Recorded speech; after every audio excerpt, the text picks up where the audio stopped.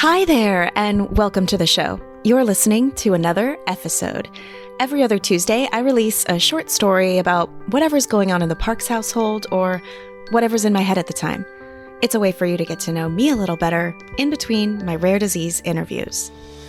Now, it might sound weird, but I have such fond memories of doing chores. Cleaning chores. Aside from raising 13 kids, having a successful wellness business, helping my dad with his roofing company, my mom also cleaned houses a lot during my childhood. I remember 3 houses in particular that I used to accompany her to. My mom is seriously a madwoman cleaner. She's had this yellow, flowery bonnet since she was born, I'm pretty sure. We laugh about that bonnet now, and all of us kids have a bonnet of our own. We laugh because on the weekends when we would wake up and walk upstairs and notice our mom wearing the bonnet, we knew we better get dressed and jump in to help with cleaning, or the redhead would come out and her eyes would widen only the way a ginger can scare you. Sorry, gingers. Those memories, funny now, weren't the good ones I'm referring to.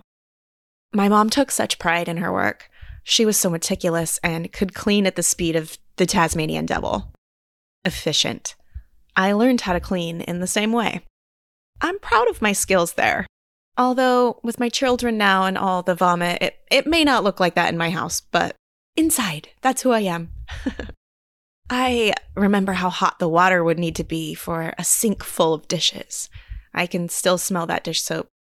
I remember her saying, "Slow down," if I was vacuuming a bit too fast.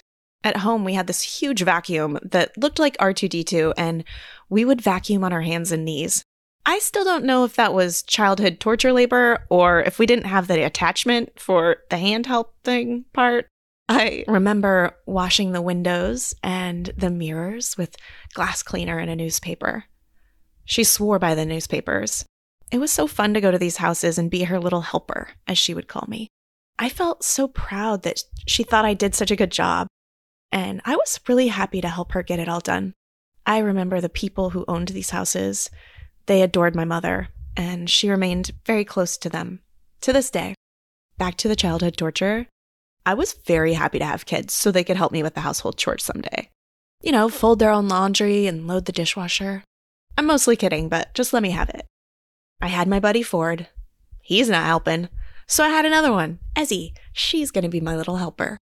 My Chondro's pretty retro, and it's full of mirrored closet doors.